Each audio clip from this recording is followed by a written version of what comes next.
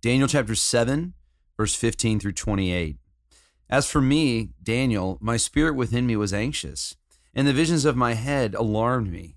I approached one of those who stood there and asked him the truth concerning all this. And so he told me and made known to me the interpretation of these things. These four great beasts are the four kings who shall arise out of the earth. But the saints of the Most High shall receive the kingdom and possess the kingdom forever and ever and ever. Then I desired to know the truth about the four beasts, which was different from all the rest, exceedingly terrifying.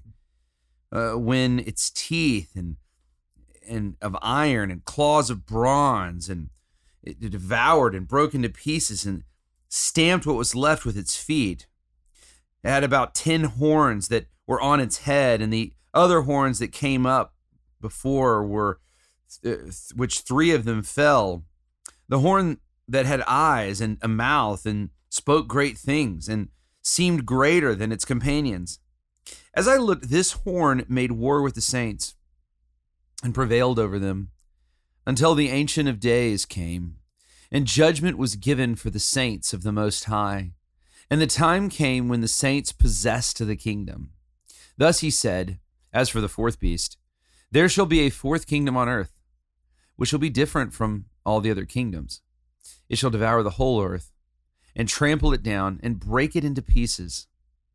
As for the 10 horns, out of this kingdom 10 kings shall arise, and another shall arise after them. He shall be different from the former ones, and shall put down the 3 kings. He shall speak words against the Most High, and shall wear out of the saints of the Most High, and shall think to change the times and the law.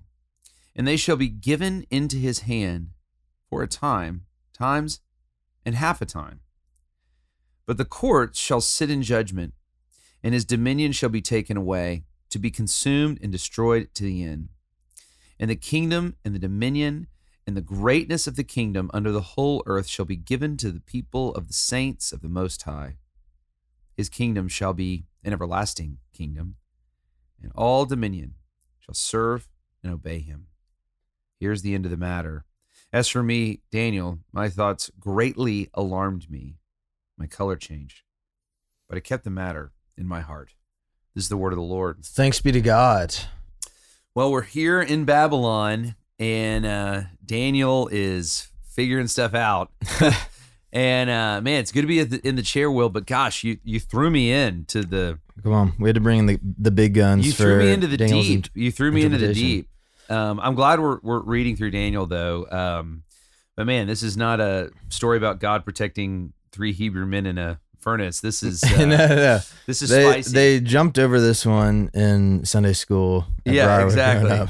Well, and actually, you say they jumped over this one in Sunday school. I was a kid in the 80s, Will, when like this was Sunday school. Like, and you know, Cameron Kirk.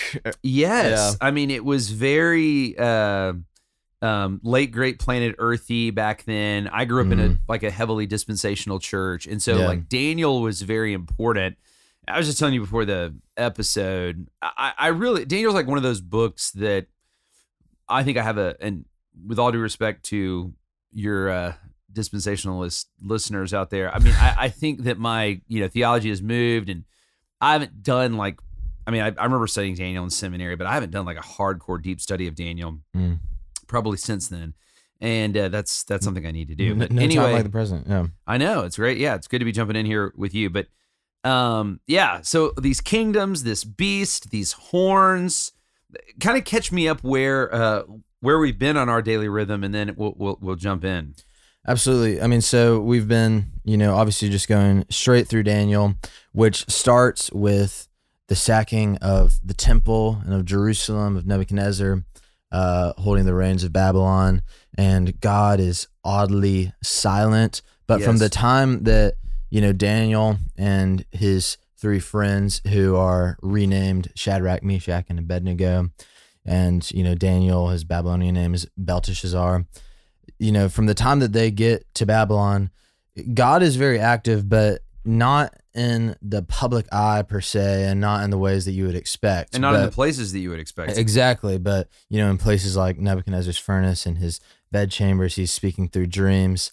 And so for this reason, like Daniel, it's actually been very encouraging for me as a reader in a very secular age, where one of the big questions is basically, why won't God just come out, more forthright if he's so real? And I think Daniel addresses that head on. And, Nebuchadnezzar is humiliated. He is restored.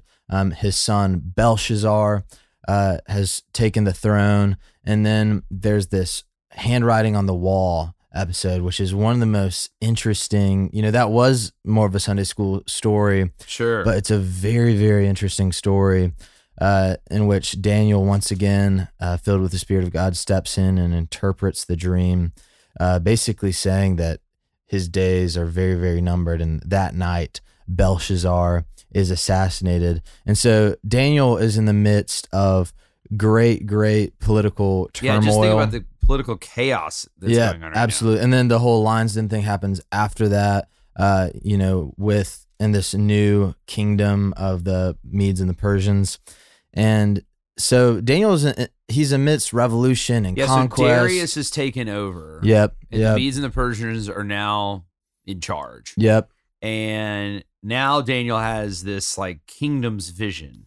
Except this vision happens in the first year of Belshazzar.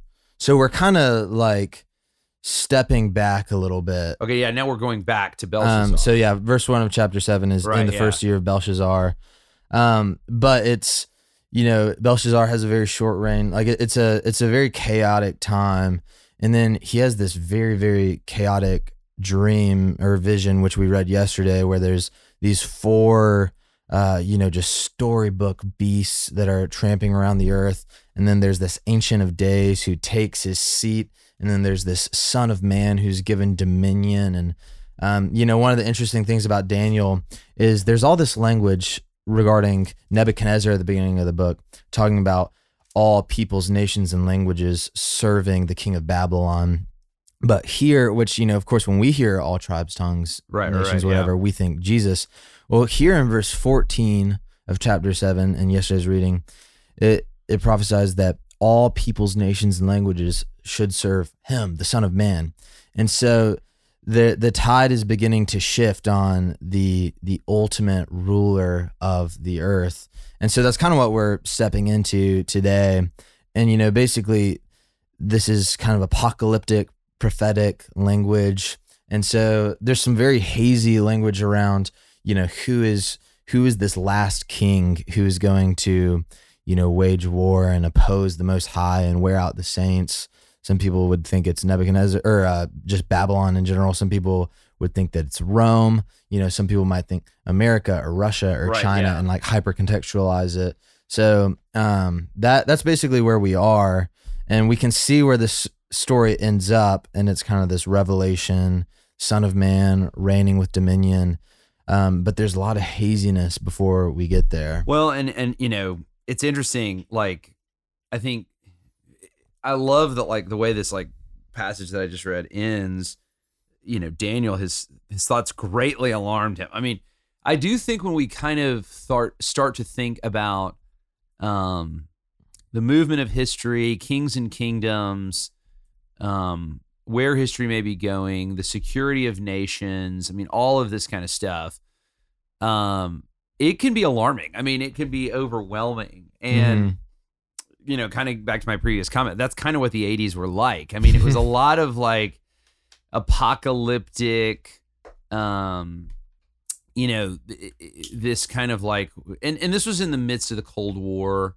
And so there was definitely that, like, how does that apply itself to the Bible? Mm-hmm. And so that's, I guess, kind of in light of that, is that's like one caution that I would give to kind of the modern Christian reader. It's interesting. I preached at this camp meeting, which is like a kind of right out of the Second Great Awakening, a couple weeks ago. And I mean, it's the 193rd camp meeting. I mean, literally it started during the Second Great Awakening. And I preached one night from Revelation 5 on race. And which of course, like, this is not like a very diverse crowd at the second grade awakening camp meeting, but just was kind of trying to press some categories there. And afterward, a guy named Daniel, coincidentally enough, shout out, came up. Daniel, great guy, came up to me and started talking to me, and we started talking about the book of Daniel, and we started talking about kind of the times that we're in now. And the scripture tells us to be watchful. But I think being watchful doesn't mean like try to interpret exactly like what the third horn is. I think be watchful is know, like, look, there is, and not that it's wrong to have those conversations. It's fun to think about, but be watchful is like be ready for the kingdom. Be ready for the great ruler to come. Like know that Christ is returning. Yep. And so there's going to be many kingdoms of this earth, and that's, I think, to me, that's kind of what we're seeing here. Like there's many kingdoms that will rise and that will rule and that will have a sense of authority. Yep. But of course, in the end, there's one king, and he will judge all nations, and he will judge all seasons and all kingdoms, and all nations, all kings will bow before him.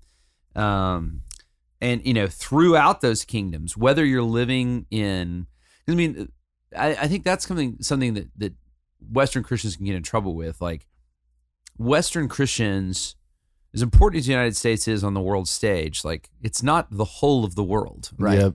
And so your experience of life is different if you're living in the Middle East right now. Your experience of life is, you might think of like the kingdom of Saudi Arabia as like the most primary and fundamental kingdom. And for you, it is. Or if you're living in China, again, if you just think about it in terms of numbers, like China has 1 billion more people basically than the United States, almost 1 billion more people than the United States. So, is that a more significant kingdom than the United States? In some senses, yes. Even financially, it will be in the next, 20, 30 years probably. So anyway, all that to say, I do think we get into trouble when we can kind of hyper contextualize these things. I'm not saying that they don't have a contextual meaning. Totally. I just think that it's hard to know what that is. Yeah. Well, in John 18, like Babylon is a fascinating kingdom. And in some sense, like we've hit the fall of Babylon already, and like the conquest of the Persians and whatnot in Daniel 6 or Daniel 5. But in John, or in Revelation 18, in John's revelation, which is hundreds and hundreds and hundreds of years after Nebuchadnezzar and whatnot, and he's talking about the end times. He sees this angel, this minister of God, coming down out of heaven, exclaiming, "Fallen, fallen is Babylon the Great." And there's this big epic poem that's kind of prophesying over Babylon, and this angel is saying, "All the nations have drunk the wine of the passion of her sexual immorality." And essentially the point that I'm getting to is, when we think about a kingdom, like you and I, we think about a country, and basically it's a entity that is bound by like political regulations. Yeah. In the ancient world, a kingdom was more of like a defined ethnicity, Right, yeah. Like there was a common bloodline in a sense, and like a common people group, which is very different than, America or Great Britain or something. And here in Revelation, the kingdom of Babylon is this symbolic, it's this abstracted like idea that traces from the Tower of Babel through the kingdom of Babylon and through the end times. And it's this figurehead of human ambition, of sexual immorality, of pride. And so there's so much nuance here. And I think it's good to press into the like deeper interpretation and the, our favorite time metric of times time and half a time. Right. Yeah.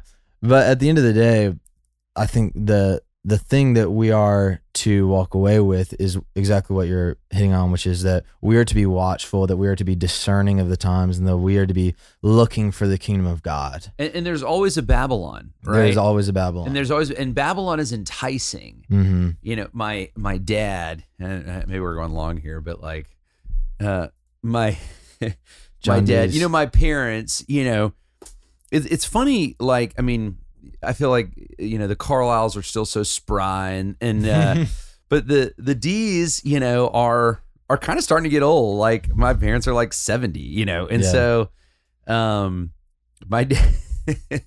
dad like loves to just sit on his back porch and like look into his backyard and like watch the birds, like what old men do, you know? And so sounds like a great day. I know. I mean, it really is. And like my parents actually have this amazing backyard, and they've really like cared for it, and like it really is beautiful.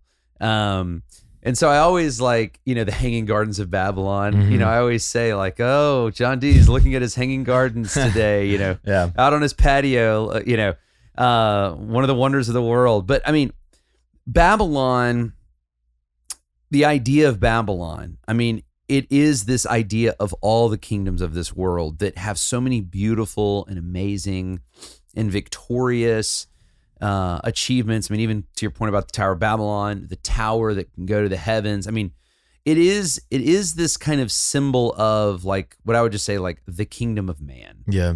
And the achievement of man. And that's really like the overarching, that's why it's such a good symbol. Yeah, absolutely. Because like that is the battle for your soul. Like, will your soul be given over to the kingdom of man or to the kingdoms of man?